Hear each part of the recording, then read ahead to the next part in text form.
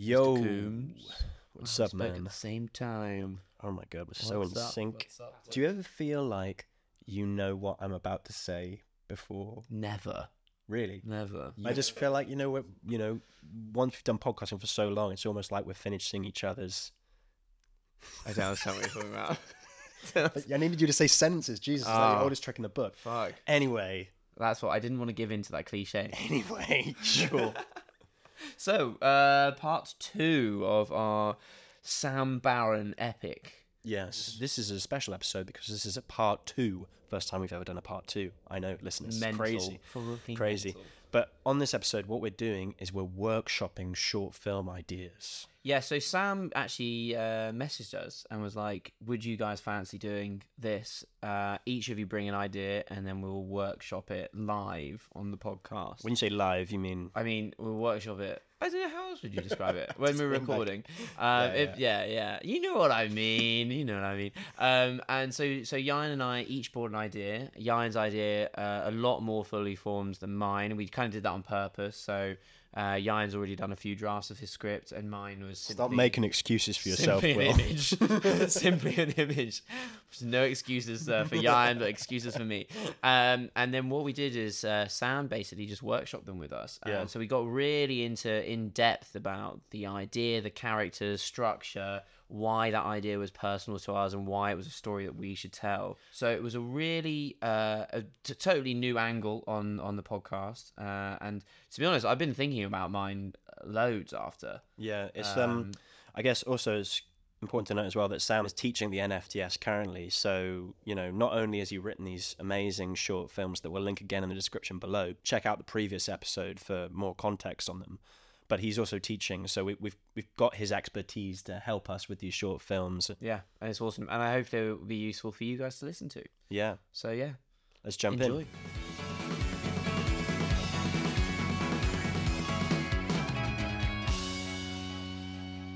This is a bit of an experiment, but basically, so I've been doing a bit of teaching in the last year or so on the NFTS short filmmaking course, and what we do in those sessions is basically workshop the students' ideas kind of in real time in a group context.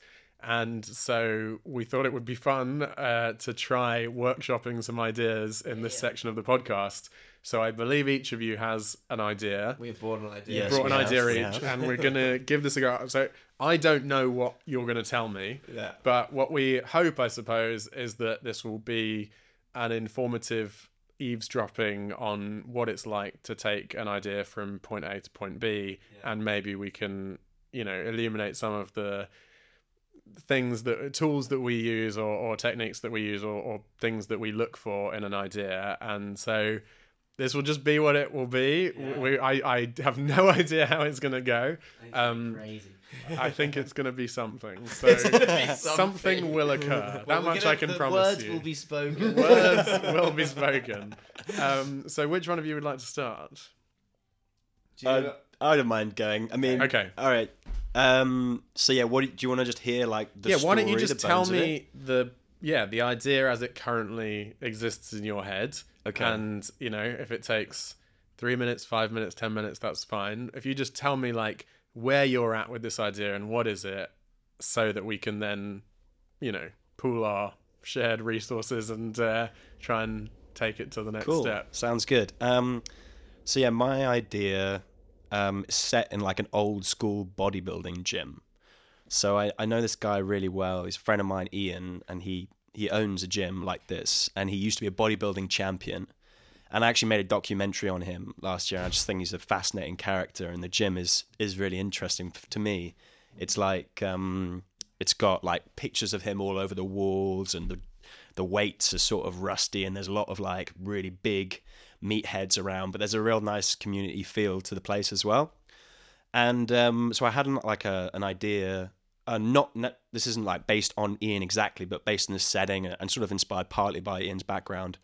But like it would be like an old ex-bodybuilding champion who owns the gym, and he's in like financial dire straits, and set over like, I don't know, a day or so, and he's essentially trying to keep the gym afloat. Like he's been totally screwed over by like COVID or other financial difficulties, and they're losing a lot of money, and he's going to have like a personal training appointment or session even with a private investor who is interested in giving some money to the gym.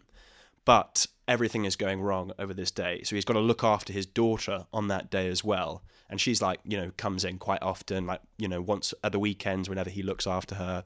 So he's got to look after her, and he loves her dearly and really wants, to have a good relationship with her.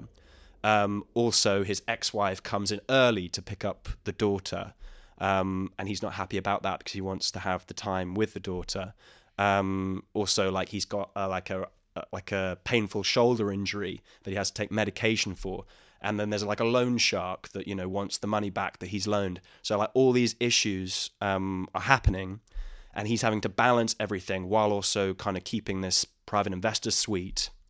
And I think it all kind of deteriorates into him essentially breaking down at one point, and I don't know, in my head it would be like a machine breaks or something like that, which is so totally out of his control, and he loses it. And then I think shouts at the daughter or loses it at the wife, this sort of thing, and then jeopardizes the relationship that he has with the daughter that he cares most about. And then, and then he's sort of like left with nothing. And I think maybe at the end, I haven't really, thought about it, but either it comes up and he kind of decides to give the daughter a call and realizes that that's the most important thing, like the gym is sort of secondary, and that relationship is the most important, or he's just left with nothing. And it's a sort of like, I guess, a story about how, about prioritizing the right things in your life, and if you don't, what can go wrong. So that's sort of where I'm at with it. But it can, it could go in so many different directions. So, but that's just great. What I'm thinking. Okay, perfect. So I love it. The reasons I love it are the setting is amazing. It's such a cinematic environment. It's also a contained setting, pretty much. Like this, you get that location, it's achievable. But yeah, it's such a rich world, and you can immediately imagine the sort of the supporting characters that populate that space, and there's such a an impact to that environment. And particularly, it immediately tells me that this is a film at some level about masculinity, which is my favorite topic. Yeah, and so like that stuff, yeah. I guess that's what I'd love to dig into a little more. I think like my big note would be, so it feels like there's a lot of pressures upon him, and there's very clear sort of stakes. There's this money that's needed, the loan shark. There's a clear sense of jeopardy in terms of what's going to be lost, also with these relationships and so on. But in a way, all these things are being sort of put upon him by the construction of the movie. But what I'm not yet understanding is how he is the architect of his own destruction. So, if you think about Uncut Gems, which has a similar structure as a film, like that character, he could make different choices and he would stop creating problems for himself, but he's almost addicted to that feeling of stress and that feeling of being on the back foot. And so he's because he refuses to change, things get worse and worse and worse.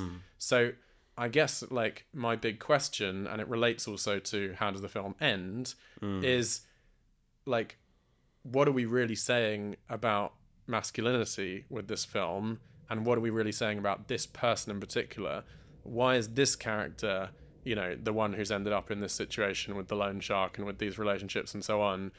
When you think about a sitcom character, Basil Fawlty or David Brent or whatever, Alan Partridge, you're talking about a character who uses a hammer when a chisel will do, and they, because they wield this particular hammer, they create particular types of consequences for themselves. But ultimately, they can't help it. They end up in Basil Fawlty type situations because they make Basil Fawlty type moves.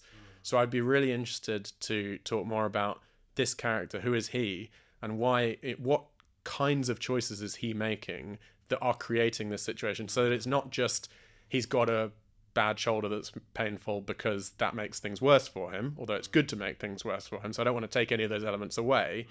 But I've done a few projects, especially a few years ago, that involved like money as a motivating factor, and money can be a motivating factor, and the need for money can be a motivating factor, but on its own it can be a bit like outside of the sort of the humanizing principles of the story. And so it's like, well, what story does this character have about money? Like, you know, do they have a scarcity principle in how they operate in relationship to money, which means that they actually have some core belief about themselves that they don't deserve money and therefore they spend it in, you know, bad ways and they fritter it away and whatever? Or do they like why is money actually a metaphorical symbol in this story for the thing that's inside themselves emotionally and psychologically, which needs to be dealt with? And I think if we can talk about that, I think we'll discover what the ending of the film is. So maybe that's all I'll say initially, and maybe you could just respond to that to say, like, yeah.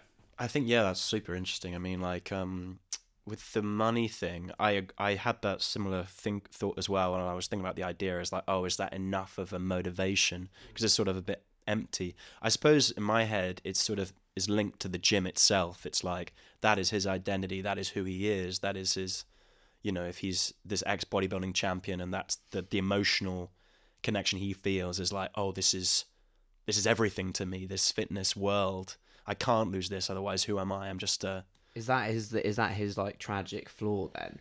Well, yeah, I don't know if that's strong enough. Well, but, no, I mean, what you've said there, which illuminates it in a new way for me, is, okay, he's an ex-bodybuilding champion. Sorry, yeah, ex. So, yeah. you know, which you probably did yeah. say initially, but just repeating it then there really helps me, because then I'm going, okay, so this is ultimately maybe a story about someone needing to accept that time is over, and he's clinging to the gym Yes, exactly. as something like as a way to stay with one foot planted in that world. yeah. But is that still serving him? And actually, you know, is his clinging to that just creating these problems? You know, it's creating this pain in his shoulder, it's creating these problems in his relationships and so on, because ultimately he's not a young man anymore. He can't let go of the past. Exactly. Like, I'm a big believer that when things get boiled down to a cliche, it's because they tend to be true. And that is, you know, it's a story about a man needing to let go of who he was and embrace who he is now. Right. And that doesn't mean that the story has to have a happy ending. You can, you know, Uncut Gems doesn't have a happy ending because the character refuses to change.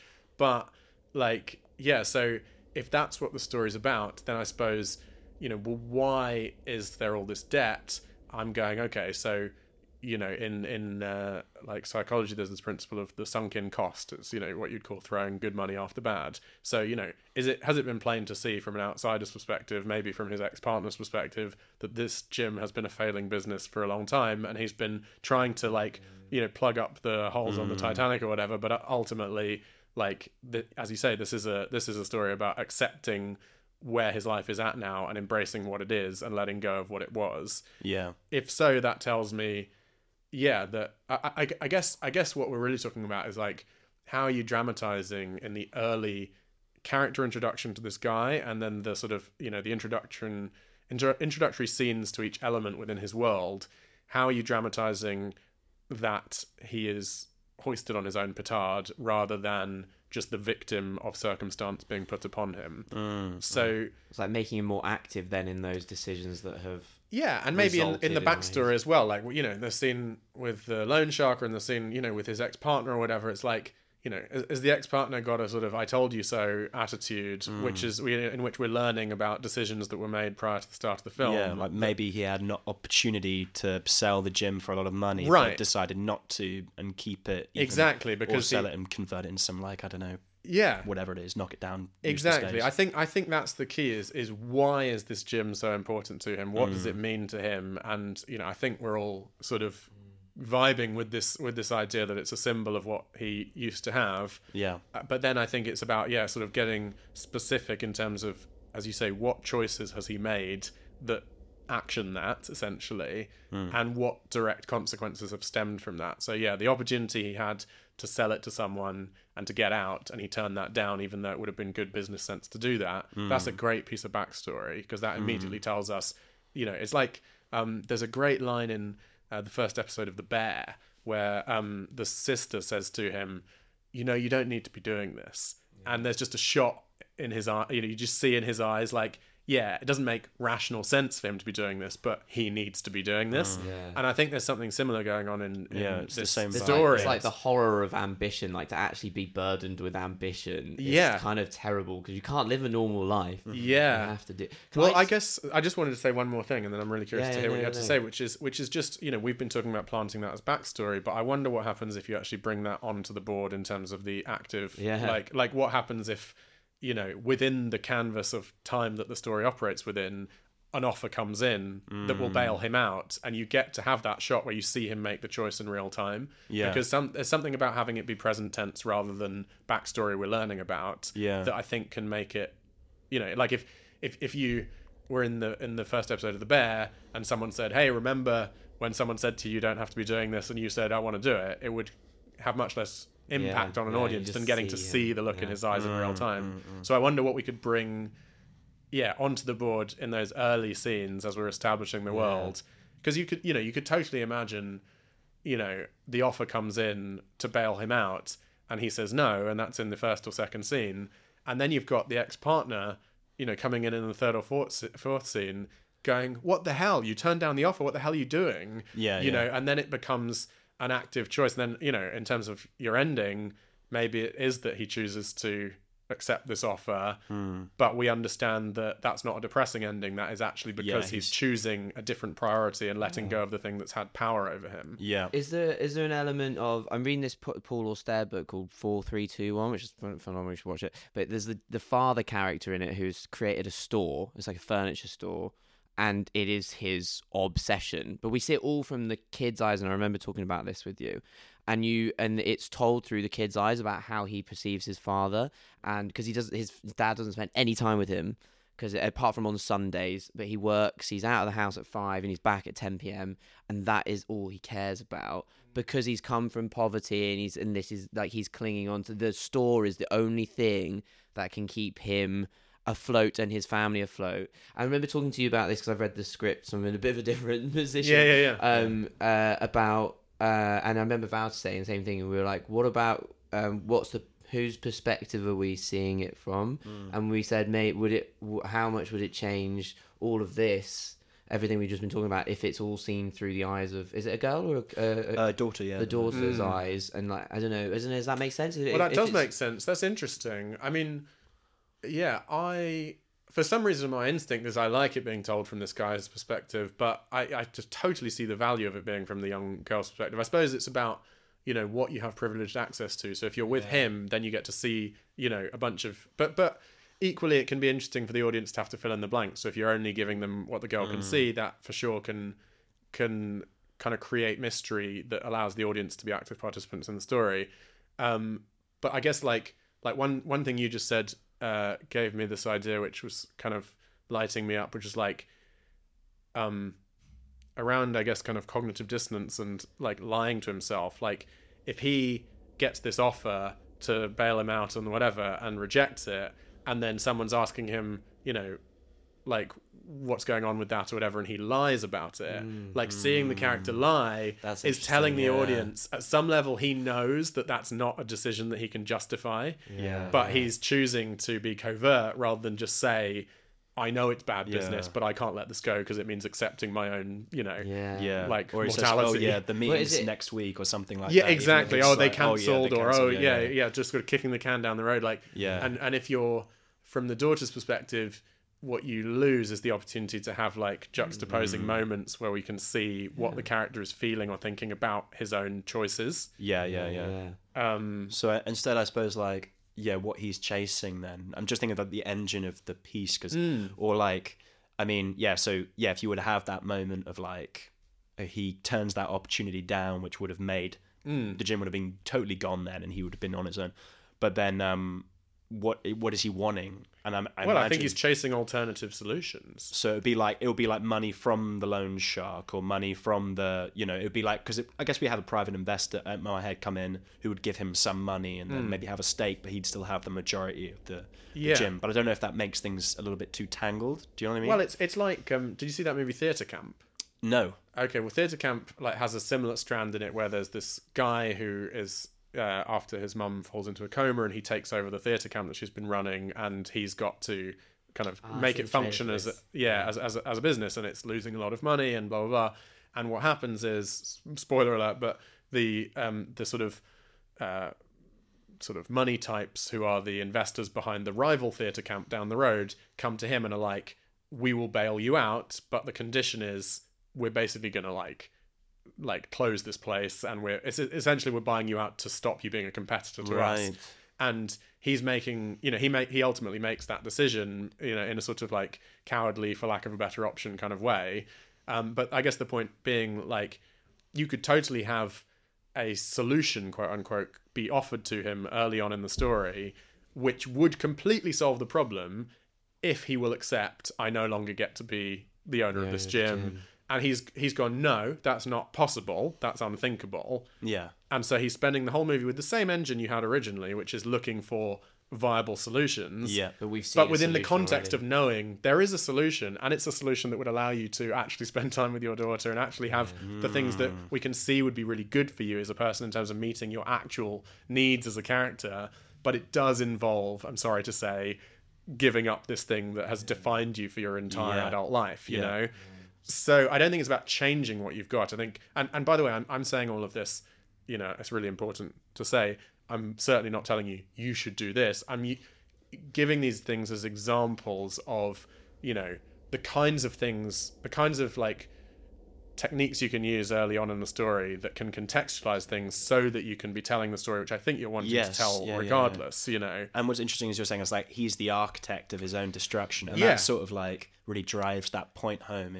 Because also then the audience gets to invest in like his kind of emotional redemption or whatever from the start, because if you don't get them on the hook in that way, then at the end he like gives up the game and, chooses his daughter or whatever, and perhaps there's a risk that the audience thinks, oh, it's a bit of a bolted on cheesy ending or whatever. Whereas if you've like foreshadowed that from the start of, this is really what he probably needs to do, and it's interesting to watch a man run from what he needs to do, and that relates to the theme of masculinity as well, of like, he feels he needs to be defined by his professional identity, he feels he needs to be a provider, he feels he needs to be outwardly successful, etc., when actually all his daughter wants is a dad. And I suppose going back to the perspective thing, there's also the opportunity to have a dual perspective and to use the daughter's perspective I like the idea choice of moments both. to invest us in that relationship Seeing from story. the outside, this like, what I liked about that is like you're seeing this father figure kind of like melt almost in front of you, and it's like, when you're that young and your parents are like these like gods, and then it's like, he's a human being. Okay, well that's good, because not the god. What I really love about that is also what you're talking about is like, yes, this is a story about him and his daughter, but also, to get deep with it, it's a story about him and his inner child. Why did that young version of him need to become a bodybuilding champion in the first place? What belief did he carry about himself that he was somehow not enough, or that he was only lovable if he's the champion and whatever? Like, can you strip this guy back to that child inside him and find a way to give him the love and connection that he never got when he was young because of the way that his father was and so on, through making a different choice now and embracing the relationship with the daughter in the ways that you're describing? And also, it'd be interesting to see the relationship he has with other men in the gym, right? Like supporting characters. It might be that, those relationships initially have a certain timbre to them, and that as he's like being pushed to breaking point, he's forced to admit to like some guy who he's been all sort of tough with throughout the film, like, I'm fucking not okay, man. Like, I'm really struggling. And that could be a really kind of profound point to get to in terms of, what's the surprising response from that guy that somehow gives him the extra bit of confidence he needs to let go of what he's been carrying and make the different choice, Yeah. Because that, like, I guess, a possible reason why he's like, why it's all about image, or, why he wants that success so badly, he wants to be the big guy, is that, I don't know, maybe, he just can't bear to be seen as vulnerable, perhaps. Right. Or like, brilliant. It's like, and then, I do like, I think a breakdown or something like that is really essential. And especially if he's trying to, as hard as he can, to fight against the breakdown occurring, but it happens despite himself, but the way that it's received, especially if it's from another man, is surprising, but actually like like in facing that worst fear and having it be okay, that unlocks something in which he's, because you know, Yeah. like in Pixar storytelling terms, they always say, you know, what choice does the main character make at the end that they were unable or unwilling to make at the start? yeah. And so by dramatizing that choice being offered to him at the start, you're showing to the audience he was unable or unwilling to do this at the start, and he's and he's able or willing to do it at the end. So the events of this movie, although they were the worst day of his life, they Yeah. were also They the best made day of him. his life. Sort of like accepting help, or maybe like something Accepting like help, admitting vulnerability, accepting his, you know, changing body, his changing capacity, his, you know, his stage of life, the role that the world around him wants him to play. You know, he received love when he was younger by being the champion, and everyone got to look at him with, you know, stars in their eyes. But actually, that's not what people around him want from him now. What his daughter wants is just a dad. Yeah, like what is it that he is? If he wasn't lying to himself, what is it that he is now that basically he needs to accept at the end? If that makes sense. Well, I guess in this situation, he would have to accept the fact that the gym is, you know, this is not a financial viable option, and he should be But like, who is he? Who is he then without the gym? I guess. Exactly. Yeah, Because he's the just- gym is outside himself, Yeah, and I ultimately every, you know, like how in a dream, every character in a dream is a version of yourself. You know, Yeah, like yeah. the gym is just an outward expression of something that's inside of him. So his relationship with that is a relationship with a part of himself, you know. Yeah. So I guess like, yeah, exactly. So without the gym, then he is a personal trainer, Right. and then he's not the guy, like the guy in my head. His name is Mickey. It's Mickey's muscle gym. It's, Right. He's not, you know, he's not the king of the gym. He's the Yeah. guy comes in. He's and- just Mickey. exactly. Yeah, and that So- needs to be okay. I guess it's about like the character Mickey redefining what a champion means and what success means, Yeah. redefining the metric of exactly. success for himself Exactly. on his own terms at this phase of life. But you know, I suppose the other curiosity I have as we're talking about it, and especially, you know, you're talking about this documentary you've made as well, is like, you've made this documentary, you've made this documentary, you want to make this short film, like, what is it for you? Like, in what way, like yes, we're putting, you know, Ian's story on film, and we're revealing the you know, vulnerable parts of Mickey over the course of the story or whatever, but you as the filmmaker, like, what does this story really mean to you? And like, where are you sort of risking exposing the parts of yourself that, you know, like, why this story for you? You know, if I'm a funder and you're pitching to me, I'm, you know, I might ask you why now, and you can talk about masculinity's in crisis and men need to blah blah blah. Yeah. It's all good. I might also say, why are you? Why are you the right filmmaker for this? Well, yes, you had the idea, but also, what does it mean to you? It's a good question, and one I haven't really thought about, but And you don't need a perfect answer, but like, yeah. I suppose I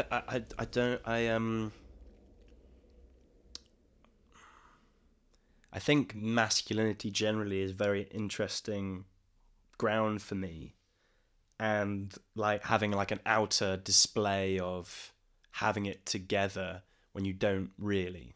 And I think that perhaps is the thing I would relate to the most in terms of being able to be very like not let anyone through, like kind of, which is, I think, you know, a kind of common thing Extremely amongst relatable, men. yeah. You know, it's just like there's no everything is totally fine. You know, this sort of But do you think, this sort of then thing. his flaw, or like the flaw of that, is then his pride?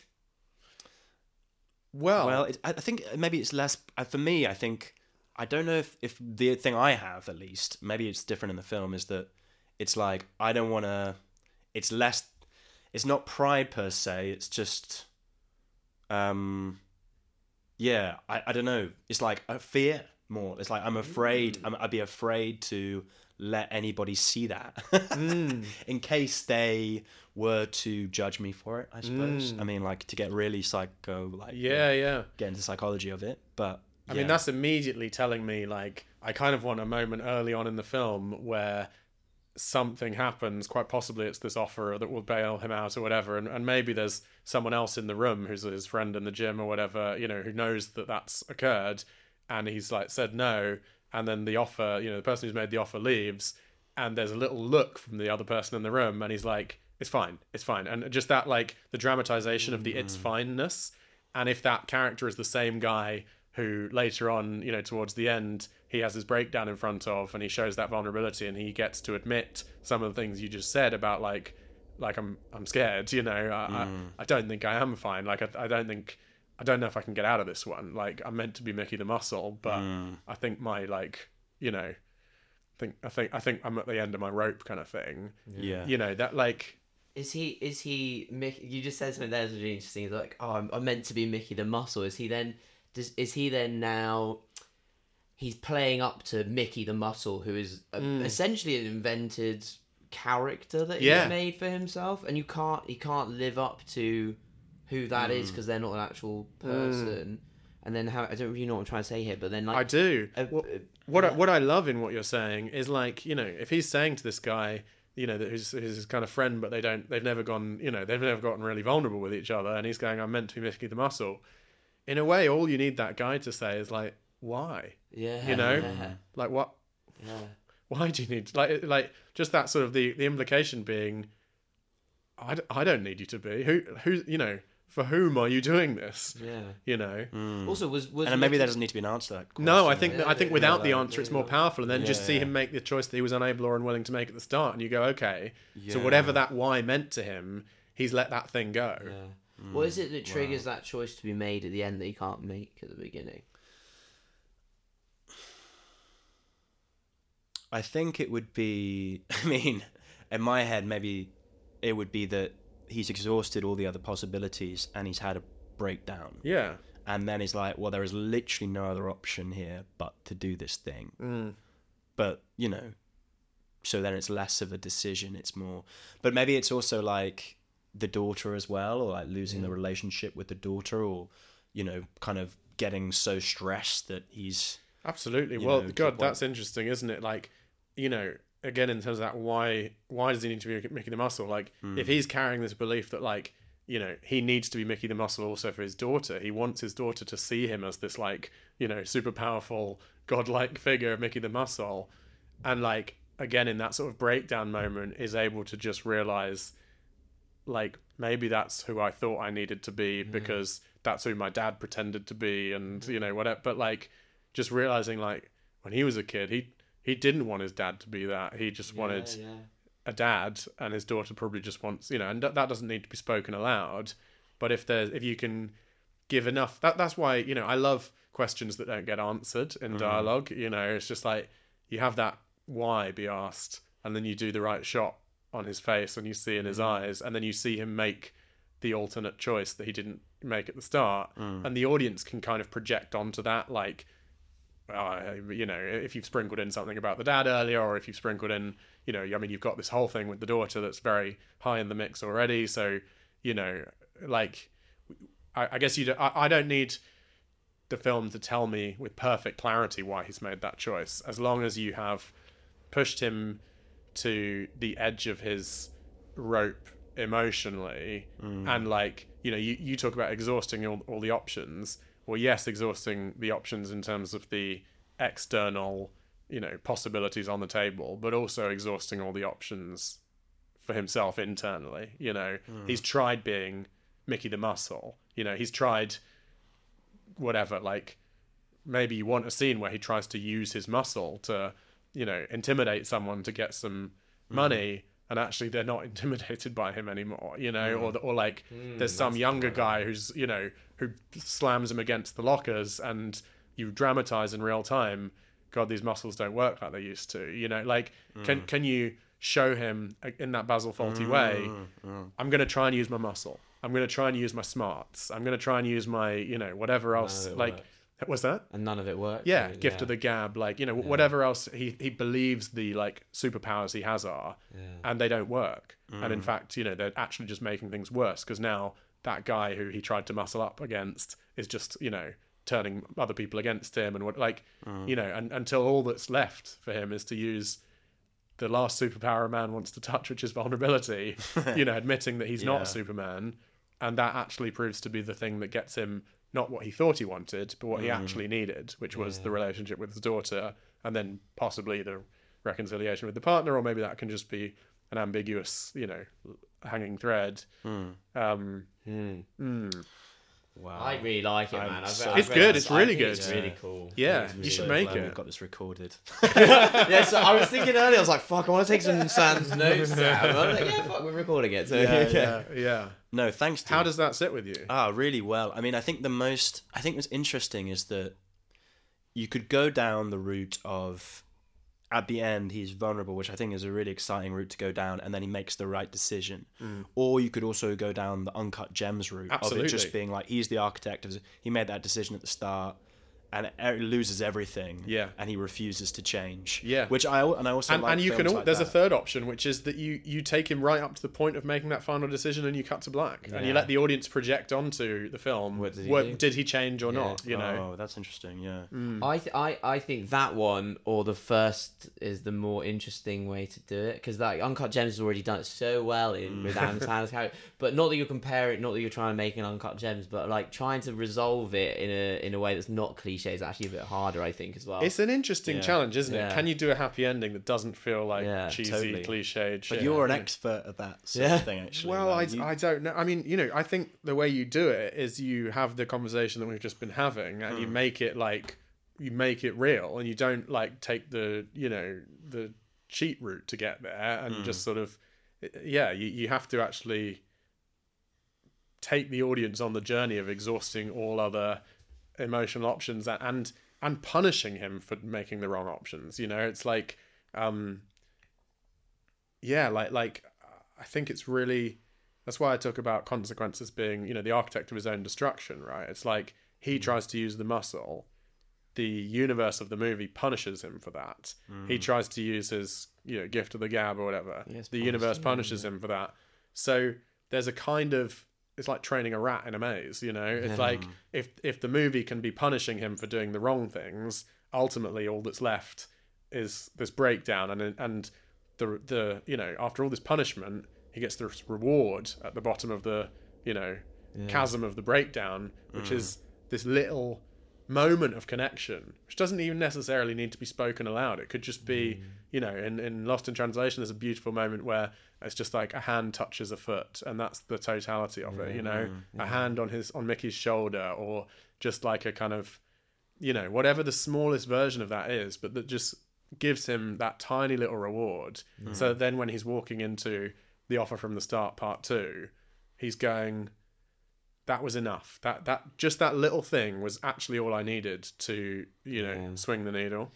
It's like the latest season of The Bear, I thought was some of the best TV I've ever watched. And there's so much of it that you want Kami to be happy with, and he's with the girl, and you know that he's not going to do it. And there's I think is it the ending where he's like he's like locked himself in the fridge, and he's become essentially the architect of his own fucking nightmare, where he's stuck in the fridge and he has a breakdown in this fridge, and he's tried to control everything and he's tried to make it all fucking happen, and then everything is out of his I think the key words there is tried to control everything, tried to do, it's like you want to dramatize those things he's trying to do with specificity, so that when the shoulder pain is kicking in and all this stuff, we're going, of course it is, because he's fighting against the tides. So you think that maybe not everything, but as many things as possible, he should be trying to. It should be. I think so. Active protagonist. Like consequences stemming from his actions. The more that those things can have a direct causality, the better. Right. Otherwise, it's easy to slap a character around. And it's fine. Like it. It can work sometimes, but. To really, especially if you want to earn that, happy ending, quote unquote. But actually, regardless of the ending, because even if it's Uncut Gems, if Adam Sandler is not the architect of his own destruction, then it's just a guy gets killed for no reason. Exactly. Okay. You care so fucking much when he dies. You do. I really just which is mad how they managed to achieve that, because he's not a likable character. I mean, it would be really interesting to rewatch Uncut Gems and to just look just make a note in a notepad every time he makes an active character choice. What does he try to do, and try and associate that with an underlying emotional principle or whatever. He's trying to hide his fear, or he's trying to, you know, like act the big man or whatever. And then look, I bet you every single time there's a punishment from the universe. You know, I haven't done the exercise, but it's highly likely. Yeah. And as you know, that there's also an emotional investment in the positive direction of you do get why he's trying to hold everything together and what he's trying to pull off. But because it's getting boiling point as well, you know. You've got Stephen Graham trying to hold everything together, and all of these things, and he's drinking, but he's making the decision to drink, and he's he's drinking, and things get worse. He drinks more, he snorts more coke. He's the issue with the poisoning as well. It's his fault. Right. Fault, blame, exactly. His fault. Can the blame lie with Mickey ultimately? And in that's an Uncut Gems example, because all of it is like punishment at the end, death. Right. You know.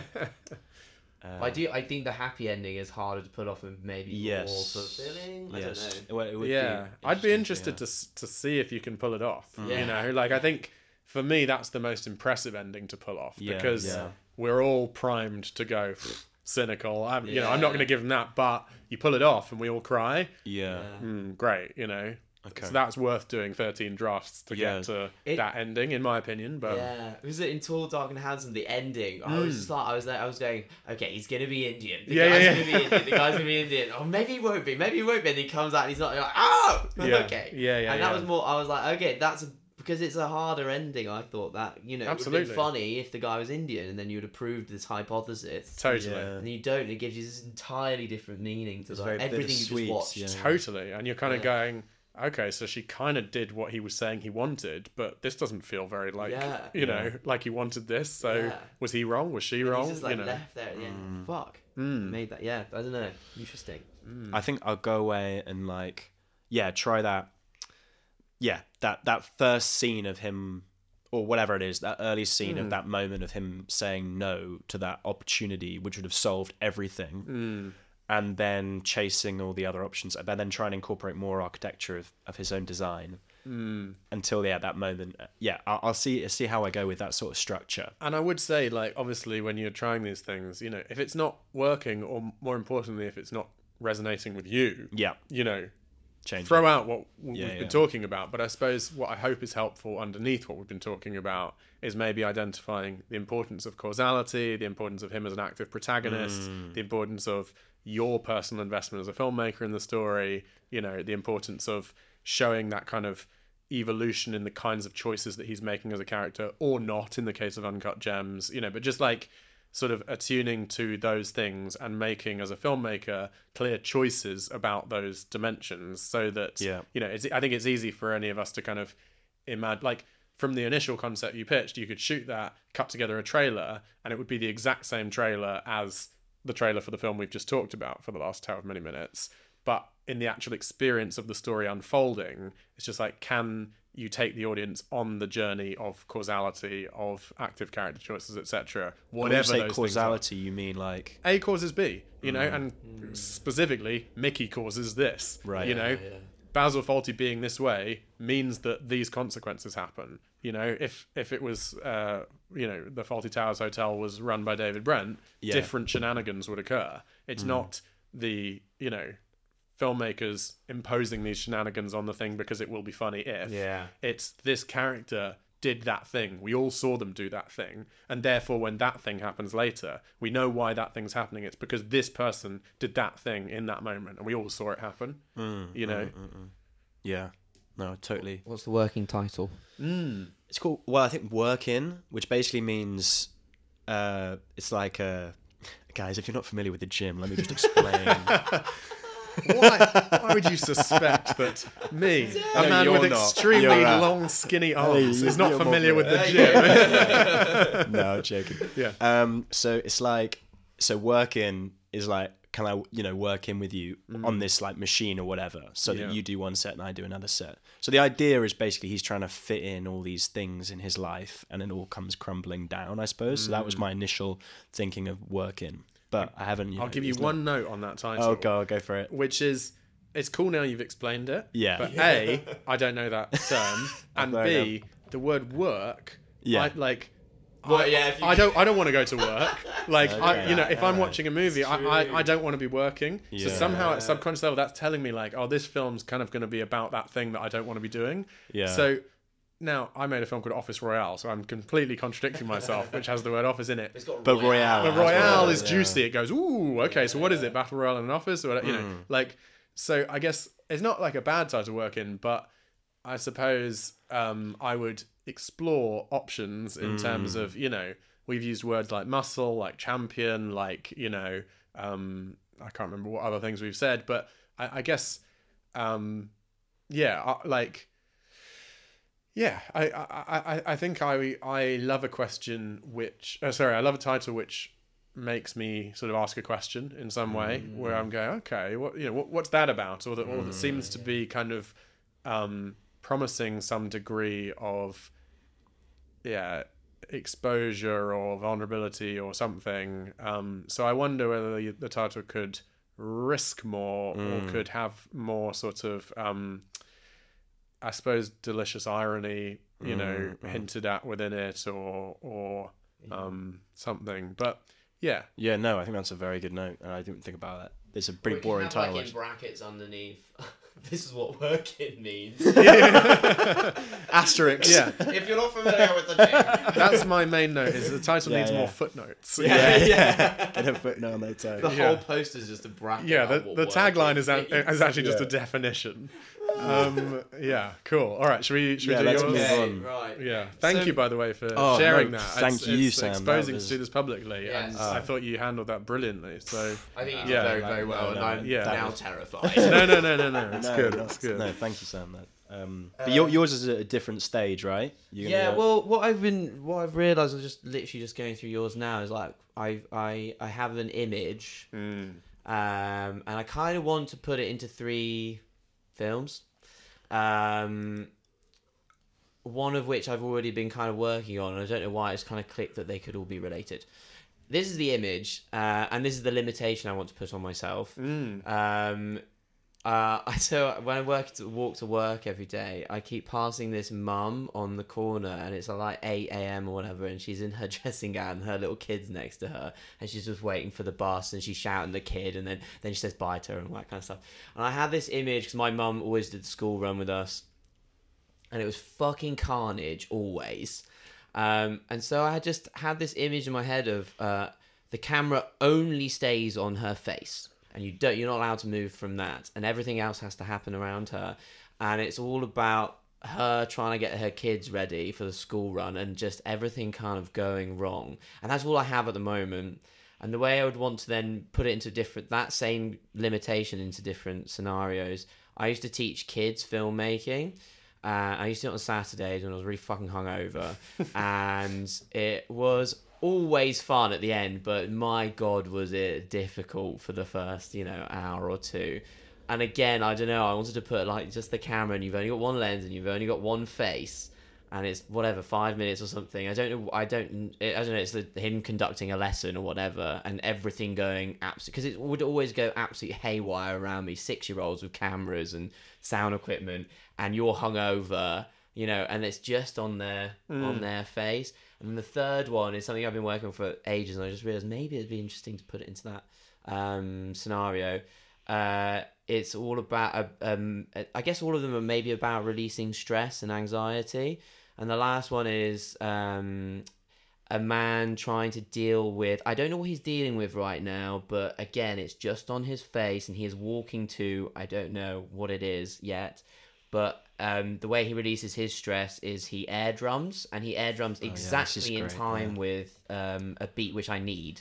But he's drumming, no drum kit, nothing there, but it's as if he is drumming. That's how he releases stress. I was wondering, I don't know if there's some way that you, each of them at the end, I don't know, you get out of that one shot and it's them somehow releasing stress. That's all I have at the moment. There's no, I don't know, it's a very early stage. Yeah. Which is now I'm like, oh my god, I feel like an idiot saying all that. No. It's great. It's great. I mean, I totally see the the value of each of those images, and it's interesting, to sort of, I guess, throw things around. So I can tell you what immediately comes to mind for me. So the one with the mother, well, we talked in the previous part of the podcast about Wasp, you know, Yeah. and the tension that comes from this mother trying to look after these kids and get them where they need to be and so on, but also her own inner life, the things that she needs and so on. So, you know, immediately I guess I'm asking the question with the mum at the bus stop, like,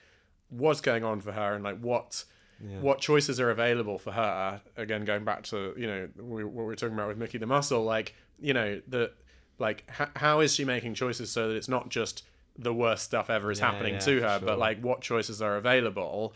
And I'm going to rattle through the things that came up for me, and then we can talk about it. But like, you know, with the teaching one, so my girlfriend made a short film starring Mark Weinman called Sex Ed, which is one unbroken shot of a teacher trying to teach a sex education class and everything going wrong.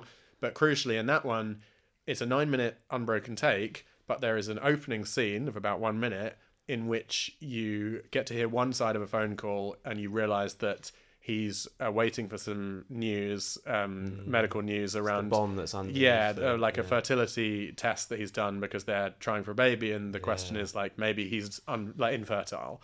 And so as he's trying to teach the sex education class, and everything's going wrong, and people are like, you know, the students are mocking him as a teacher and kind of treating him as if he's this, you know, impervious to pain sort of figure. He's trying to hold it together, and you know, whatever. And then in the third one was the guy who's drumming.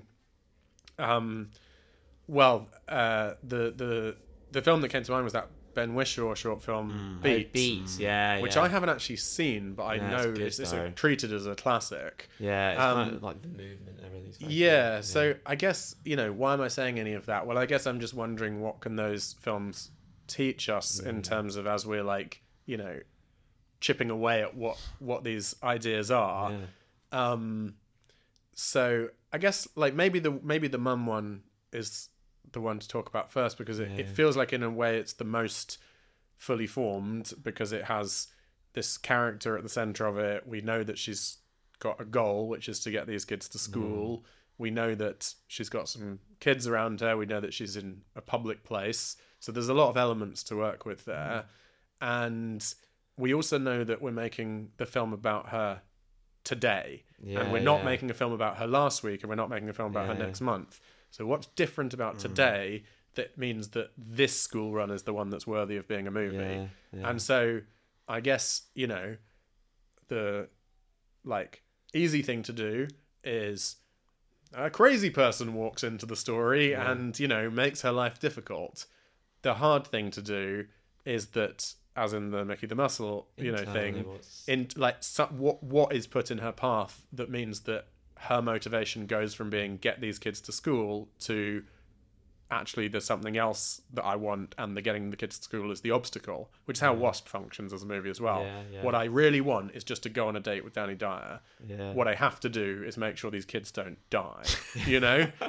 So like on every other day, the school run, the motivation is get these kids to school. If you take that and make that the obstacle, that's immediately engaging, because the whole audience goes, well, you can't leave these kids. You know, we're all on board with the tension that is inherent in that. And Wasp is a great example in terms of teaching us, you know, the value of tension in terms of creating audience investment in tiny moments. So I guess my question is like, what new motivation might put itself in front of her? And then that takes me to the question of why you as the filmmaker, because you mentioned, you know, your mum used to take you on the school run. It was always blah, blah, blah. So are you at some level making a film about putting yourself, the filmmaker, in your mum's shoes? Like what questions did you have when you were a kid looking at your mum? You know, why this character? And what do you think, you know, what do you think you were fascinated by, or were the unknown, like unresolved questions for you as a kid looking at your mum in that situation, or with the benefit of hindsight now that you're an adult? Like what's the sort of the juicy nugget there that we could really, you know, use to define this new motivation that's put in front of her? It's a really good question. I'm really fascinated, but I've written something else about this as well, the mum and son thing. Why when I was a kid, and I now understand, but like, why is it so stressed? Why is she so stressed? Do you know what I mean? And you're like, kind of like, why does this all have to be so stressed? But there's so much. But as a 7-year-old, 8-year-old kid, you are part of this problem, but she's got a full-time job. She's a doctor. My dad wasn't like, he was not, he wasn't around, he was already at work or whatever.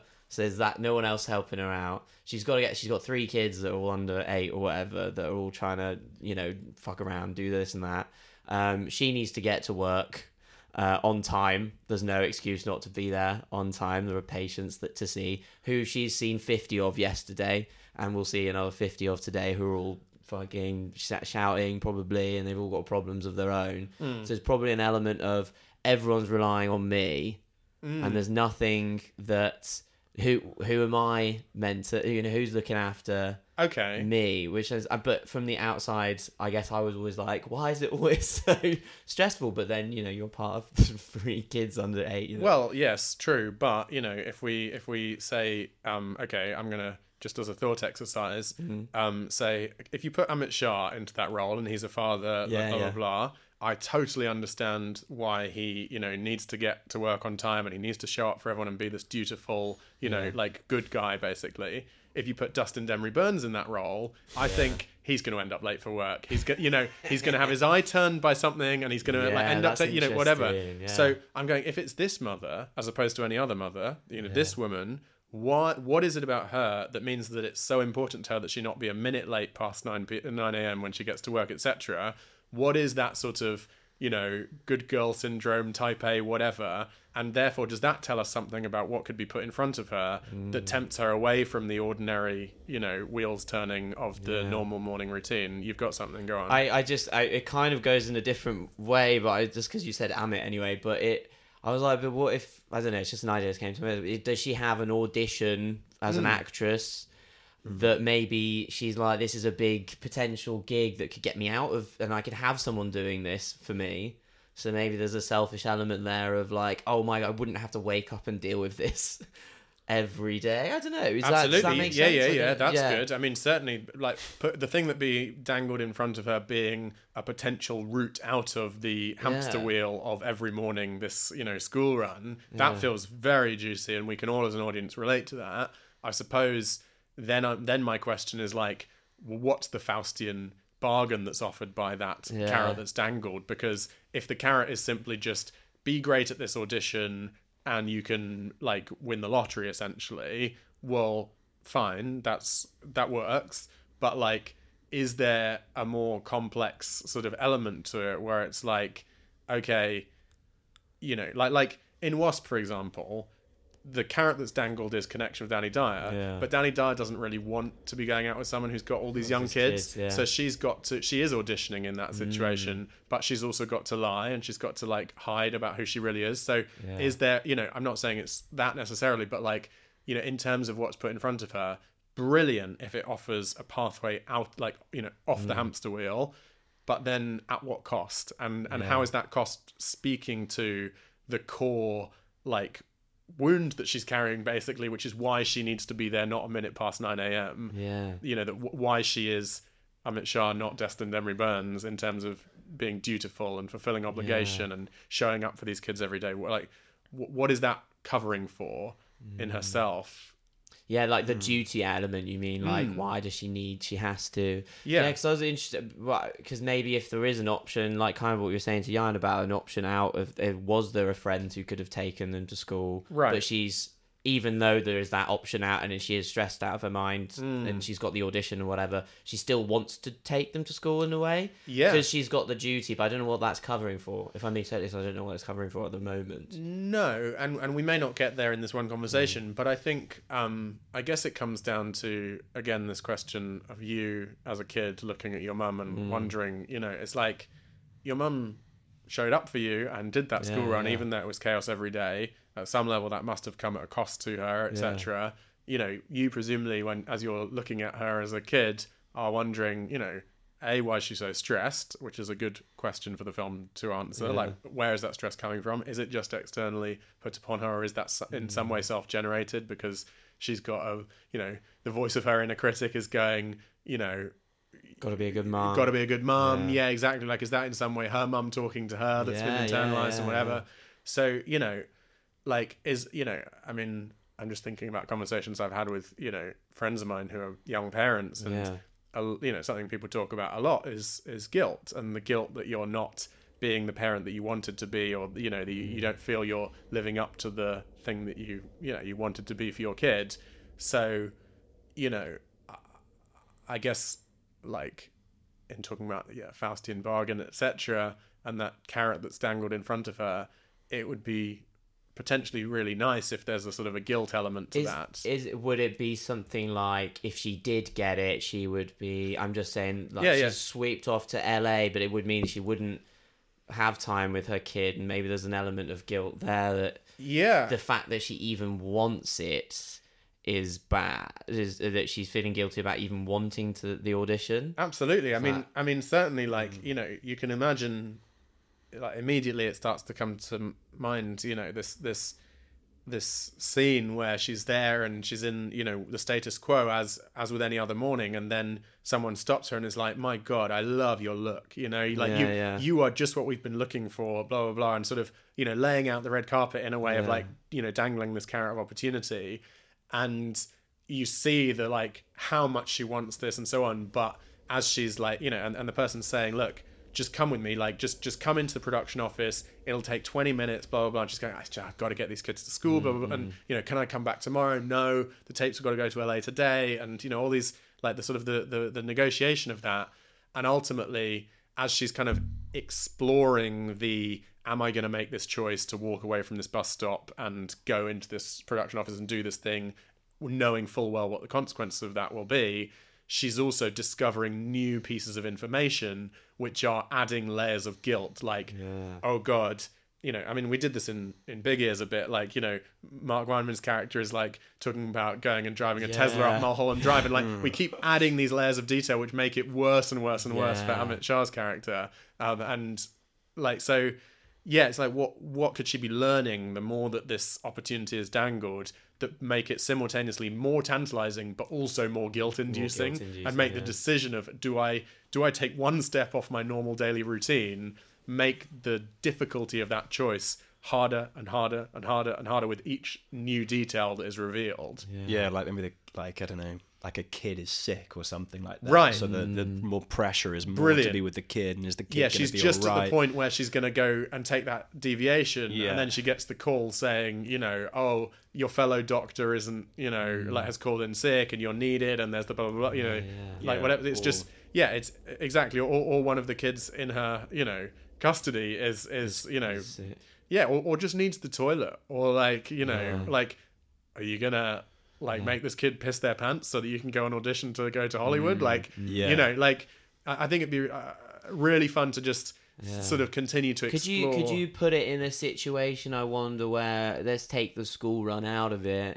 and say she's actually just taking her kid to an audition, right? Because there's no other choice there. Does that make it more interesting? I'm just fucking around with it, because the only thing I have in my head is that image of that one face. I mean, for sure you could have, a mother who's taking their kid to an audition, and the mother is the one who gets, like, talent spotted. Yeah. And it's really the kind of thing of, like, are you going to, like, kind of fuck over your kid by going off, to this audition, not the one you've come to, because it would, potentially solve all your problems, but your kid's not going to understand that because they've been learning their lines for a week and they've got the part of Dorothy nailed down, and you're going to have to, that's interesting. Yeah. So the choice is, like, child or ambition, essentially. Well, I think that's really the question, isn't it? It's like, what is the core theme? So, like, in the Mickey the Muscle one, it's like, do you want to be perceived as the champion?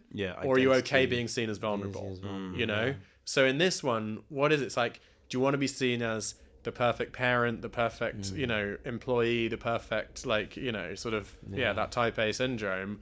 Or are you okay being seen in your complexity and allowing in the parts of yourself that you may be less proud of, but in doing so, perhaps give yourself the thing that you really need?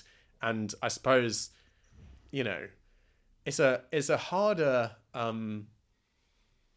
story to get the audience to go along with, isn't it? Because you're really asking the audience to, at some level, root for or endorse the quote unquote selfish choice. So I guess the question is, what can you dramatize early on in the story that gives us a clue as to why it's actually not entirely the selfish choice, but also maybe it's about the specificity of it, and just, you know, it's an invitation for the viewer to recognize their own selfishness and their own, you know, need, like, to be a full person as well. So getting us to be as tempted as she is at each step along the way, and to see her, you know, a bit like Mickey the Muscle is using his muscle, using his smarts and whatever. We're seeing her use her responsibility, use her, you know, dutiful, you know, like, care for these kids and whatever, as you know, ways to try to push this opportunity away. But the universe is calling bullshit on her by going, but this, you know. Yeah. And is maybe there is, like, I don't know, say she, I don't know, I'm going back now, not in the audition, and she gets the, like, oh, you've got this audition, blah, blah, blah, and she's like, oh, I can't do it because of, you know, I've got to take so-and-so to school, or I've got to do this with them. And then she gets the opportunity, her mate goes, I'll look after him. And yet she still says maybe no. Okay. I don't know. I don't even know where I am now in this. I don't even know which location I'm in. What that gives me the idea of is she's not on the school run. It's her kid's birthday party. Yeah. They're in the park, and she's got, you know, her kids and all the friends, whatever. It's the special day, and she's getting talent spotted or whatever the thing is that's wanting to take her away. And there's other adults there. There's other people who could take responsibility, but ultimately it involves walking away from her child's birthday party on, you know, the most important day of their year. Now, what that lacks is the, you know, what you were talking about the chaos of the school run and the sort of the duty element in terms of the procedure of the everyday of being a parent. Yeah. I mean, yeah, well, now we're sort of like, you know, swapping in so many elements that there's a million ways we can go with it. But I suppose maybe that's where, like, I would probably say we bring it back to that core question of, like, you and your mum, and, like, you know, like, when you think about that relationship and who she was and who, like, what was the fundamental, like, dichotomy in her as a person, or the line of tension in the two sides of her, because maybe that. Well, and you don't have to share this publicly if you don't want to, but, you know. Yeah.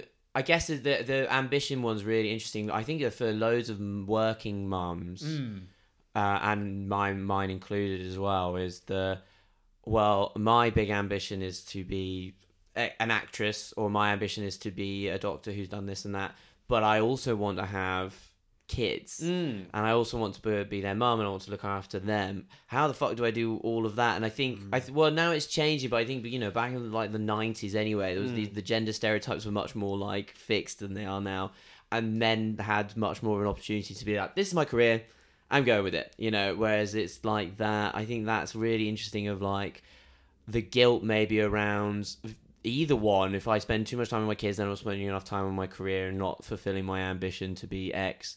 But then if I spend too much time in the office or on set or whatever, then I'm failing as a mum, and I'm, you know, getting them a childminder and whatever. I'm not spending enough time with them, and am I raising them? And that, I think, is quite interesting.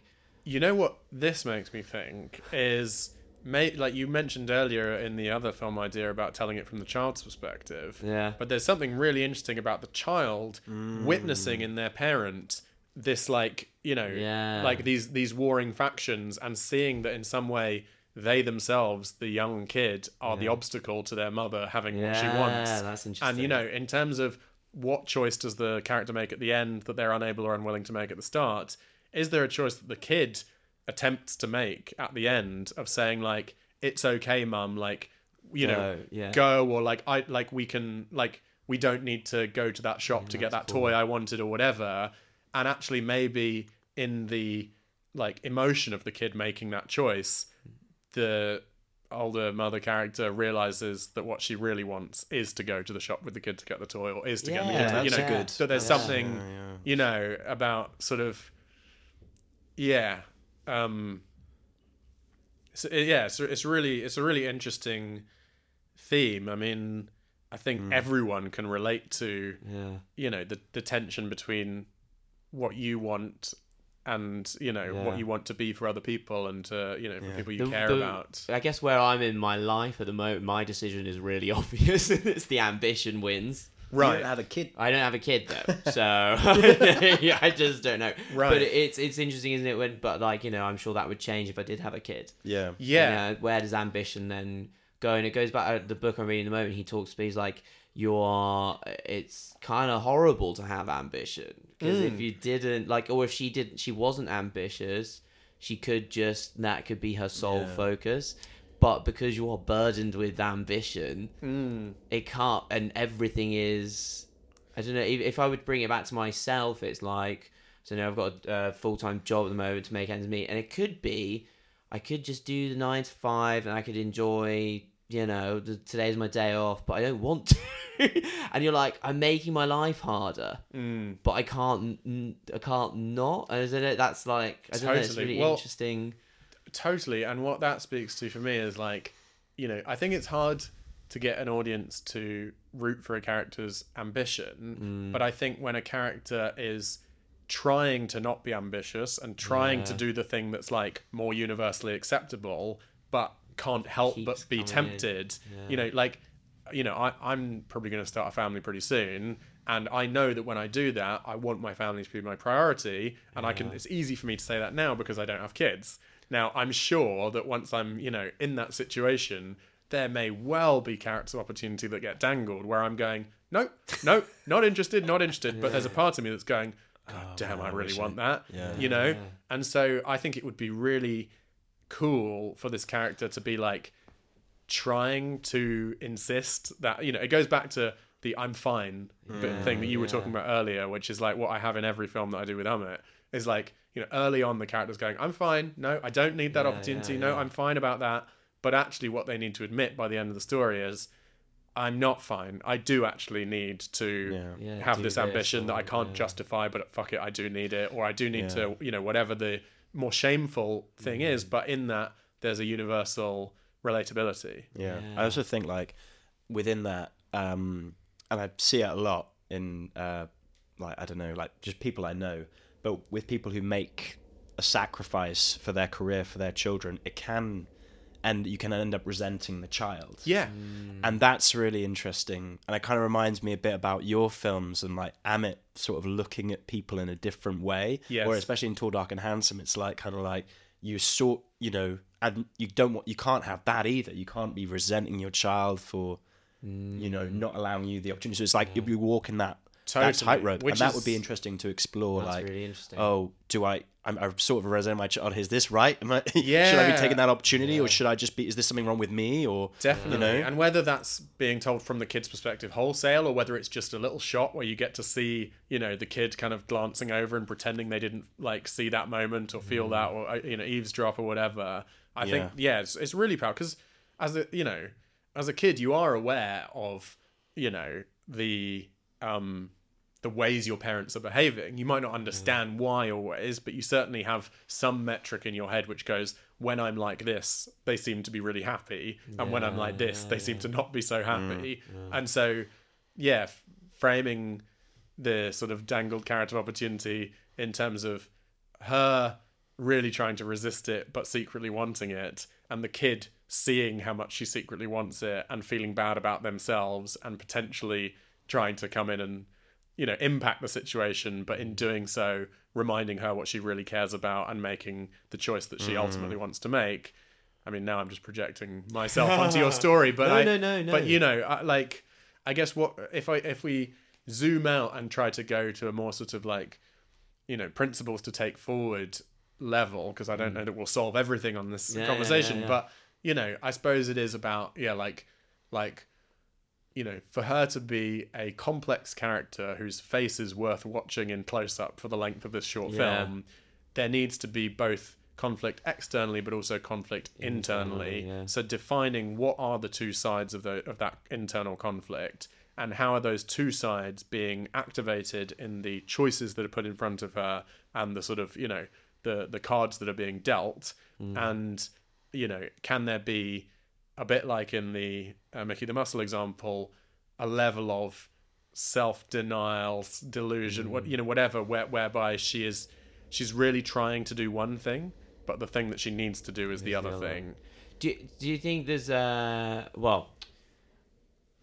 is there an element maybe of fear then of like by rejecting the potential opportunity, she is protecting herself from being rejected by that opportunity? If that does that make sense? 100%. And she's that's using the kid as an excuse maybe to be like, I wouldn't have got that audition anyway, kind of. Totally. Or I couldn't go, and so that's the therefore- kind of thing that, like, you know, the person who's dangling this opportunity, they might say that to her. You know, she might try and say, sorry, no, I've got to take my kid to school. And they're like, really? What, you couldn't be 10 minutes late? Yeah. Like, is that really the truth, or are you just using that as an excuse? Yeah, like, yeah. that's a cool piece of dialogue to put in someone's mouth, Yeah. so that you can then do the shot where you see her eyes as she hears that, and you go, you see the Yeah. recognition of truth in her eyes, and she's going, fuck. Yeah, You know, you got me. you got me. got I was me. using that as an Yeah, excuse, and yeah. I always have been. You know, Yeah. and that takes her one step closer to making the step off of the hamster wheel she towards goes, this "I'm gonna thing, do it," but yeah. that's so scary to her to do because it means exposing herself, you know, as vulnerable in the fullness of her nature. I at uni I went into some acting auditions and I self-sabotaged myself. Sure. 'Cause I really wanted to do them. Yeah. I didn't know that. And then I was like, nope. I got into the audition. I sabotaged myself in the audition. Yeah. What do you mean? What do you mean? You just I just got the fucked lines? up. One of them was a musical. I fucked up the sing. I can sing all right, but I just fucked it up really bad on purpose. You know what I mean? Absolutely. And I really regret it because I was terrified if I got in. Yeah. I was like terrified of actually getting it if I actually got it. 100%. Yeah, and Wouldn't that be absolutely interesting terrified. to have this character saying these things to her of like, really? You know, Yeah. you're not, you don't want this, or you're just scared of what it would do to your life? Like, Yeah. are you afraid of being happy? Like, Yeah, these yeah, are yeah. very powerful questions to ask a main character, and she doesn't need to answer them. No. Just you can see them land with her. There's a great expression in Jungian psychology: confront the dragon, get the gold. What Yeah. is this character's dragon? What does she need to confront inside herself? Same with Mickey the Muscle, right? Confront the dragon, get the gold. The dragon is, his father has told him, never be vulnerable. Don't show your weakness. Be strong. A man is strong, you know? Confront that dragon, get the gold. The gold is the relationship with his daughter that will actually make him happy. You know, What's the dragon? what's the dragon for this Yeah. mother, you know? I don't know. Well, I mean, I think that's the question to ponder on and to go, yeah, it is what we're talking about ultimately is, in a sense, it's the fear of having the life that you claim you want, you know, and it's the fear of not being enough, you know. What if I go for it and I get rejected, you know, and then I didn't get accepted and my kid knows that I'm a shit mother because I was willing to like jeopardize all this, you know? Like it's both of these stories actually are deep down a fear of not being enough and a belief that you need to satisfy this public image of Mickey the Muscle, the good mother, you know, whatever, in order to be counted as worthwhile and to get the love of your children in both stories. And yeah, it's, you know, there's not one right answer to that, but I think it's about going, how can we most like poke this dragon, you know, and see the looks in both characters' eyes as the dragon gets poked and as they're, you know, taken closer to the edge of needing to make the choice that seemed unthinkable at the start. Yeah. What do you think? Maybe this is more of a general question. What is that like? Because I think it's in yours as well. That ambition to like own a thing, or like this mum's ambition to get this role and whatever. What is it like? Do you think that ambition stems from the fear of not being enough, or is it? Do you think that's it? Like that's what it is? Yeah, I think so. Yeah. Do you think all ambition stems from that, or are you? I think ambition is part of the human condition, but I think, you know, I mean, if you want to go really deep on it, what I think is a child, you know, like a fetus exists in a womb in which, for the most part, all of their needs are met. They are born into a world which is terrifying and overwhelming, where all of a sudden they're covered in goop and people are touching them and whatever, and they're going, what the fuck is going on? This is insane. Not all of their needs can be met all the time because it's impossible. And so from infancy, they start developing an internal metric of, when I'm like this, more of my needs get met. When I'm like that, fewer of my needs get met. Those needs might be love, safety, hunger, you know, etc. And what that does over time is creates a persona you know, a calcification around a personality that is the way that you believe you need to show up in the world. And what most great films do is take that facade to breaking point and say, you know, sure, that'll work on your average day, but on today, the most challenging day of your life, it's going to be tested to breaking point, and you're going to be forced to let go of a core belief of, I need to behave in X way, because confront the dragon, get the gold. There's the philosopher talks about the shadow. It's Jung. Yeah, is it Jung? Yeah. And it's like, you are terrified of the shadow. It's like, if I think about like, well, if I really put some time into songwriting, I could be on stage. Sure. I don't do it. No. Because what if I'm not very good? You make movies about characters dancing to music rather than creating the music that would be exposing to do. Maybe that's it, you know? Yeah. And I'm like, well, maybe I make films because I'm too scared to be in them. I don't know. It's the shadow, isn't it? 100%. Yeah. And that, you know, immediately to go back to your mother at the bus stop, you know, idea. If that mother really wants to be a musician, and you know, rather than auditioning to be an actress or whatever, there's, you know, like she gets overheard humming to herself, or you know, like why is this story occurring on this day? It's because there's a part of her, you know, it's the bird that wants to sing, you know, gets witnessed for the seed of what they contain, and someone can see that potential in her and is going to attempt to draw that out, but in drawing it out, they're going to poke all of the, you know, like most difficult aspects of how her life has been constructed, and the, you know, the precarious balance that everything is held in, to expose the weakness of it, to force the facade to crumble, in order that she gets to express, you know, a truer version of herself, even if it means being seen as less than perfect. And risking not being loved by her kid, by her whatever, but actually in doing so showing her humanity and therefore getting that love. That was good. Oh man, so good. Yeah, That's so fun. Yeah, I love this shit. that's definitely like up there with one of my favorite things we've ever done. Oh, good. Like it was just so, you know, useful doing that, and great. like, getting real time for someone like you. Like that was brilliant. I mean, I'm so grateful to you guys for bringing all of the process and all of yourselves to the process, because I really feel like we did capture what it would be like if the microphones weren't recording and if we were just talking about these ideas. So that it takes vulnerability from you guys. So thanks. Appreciate it. Thank you, man. That was very, very useful.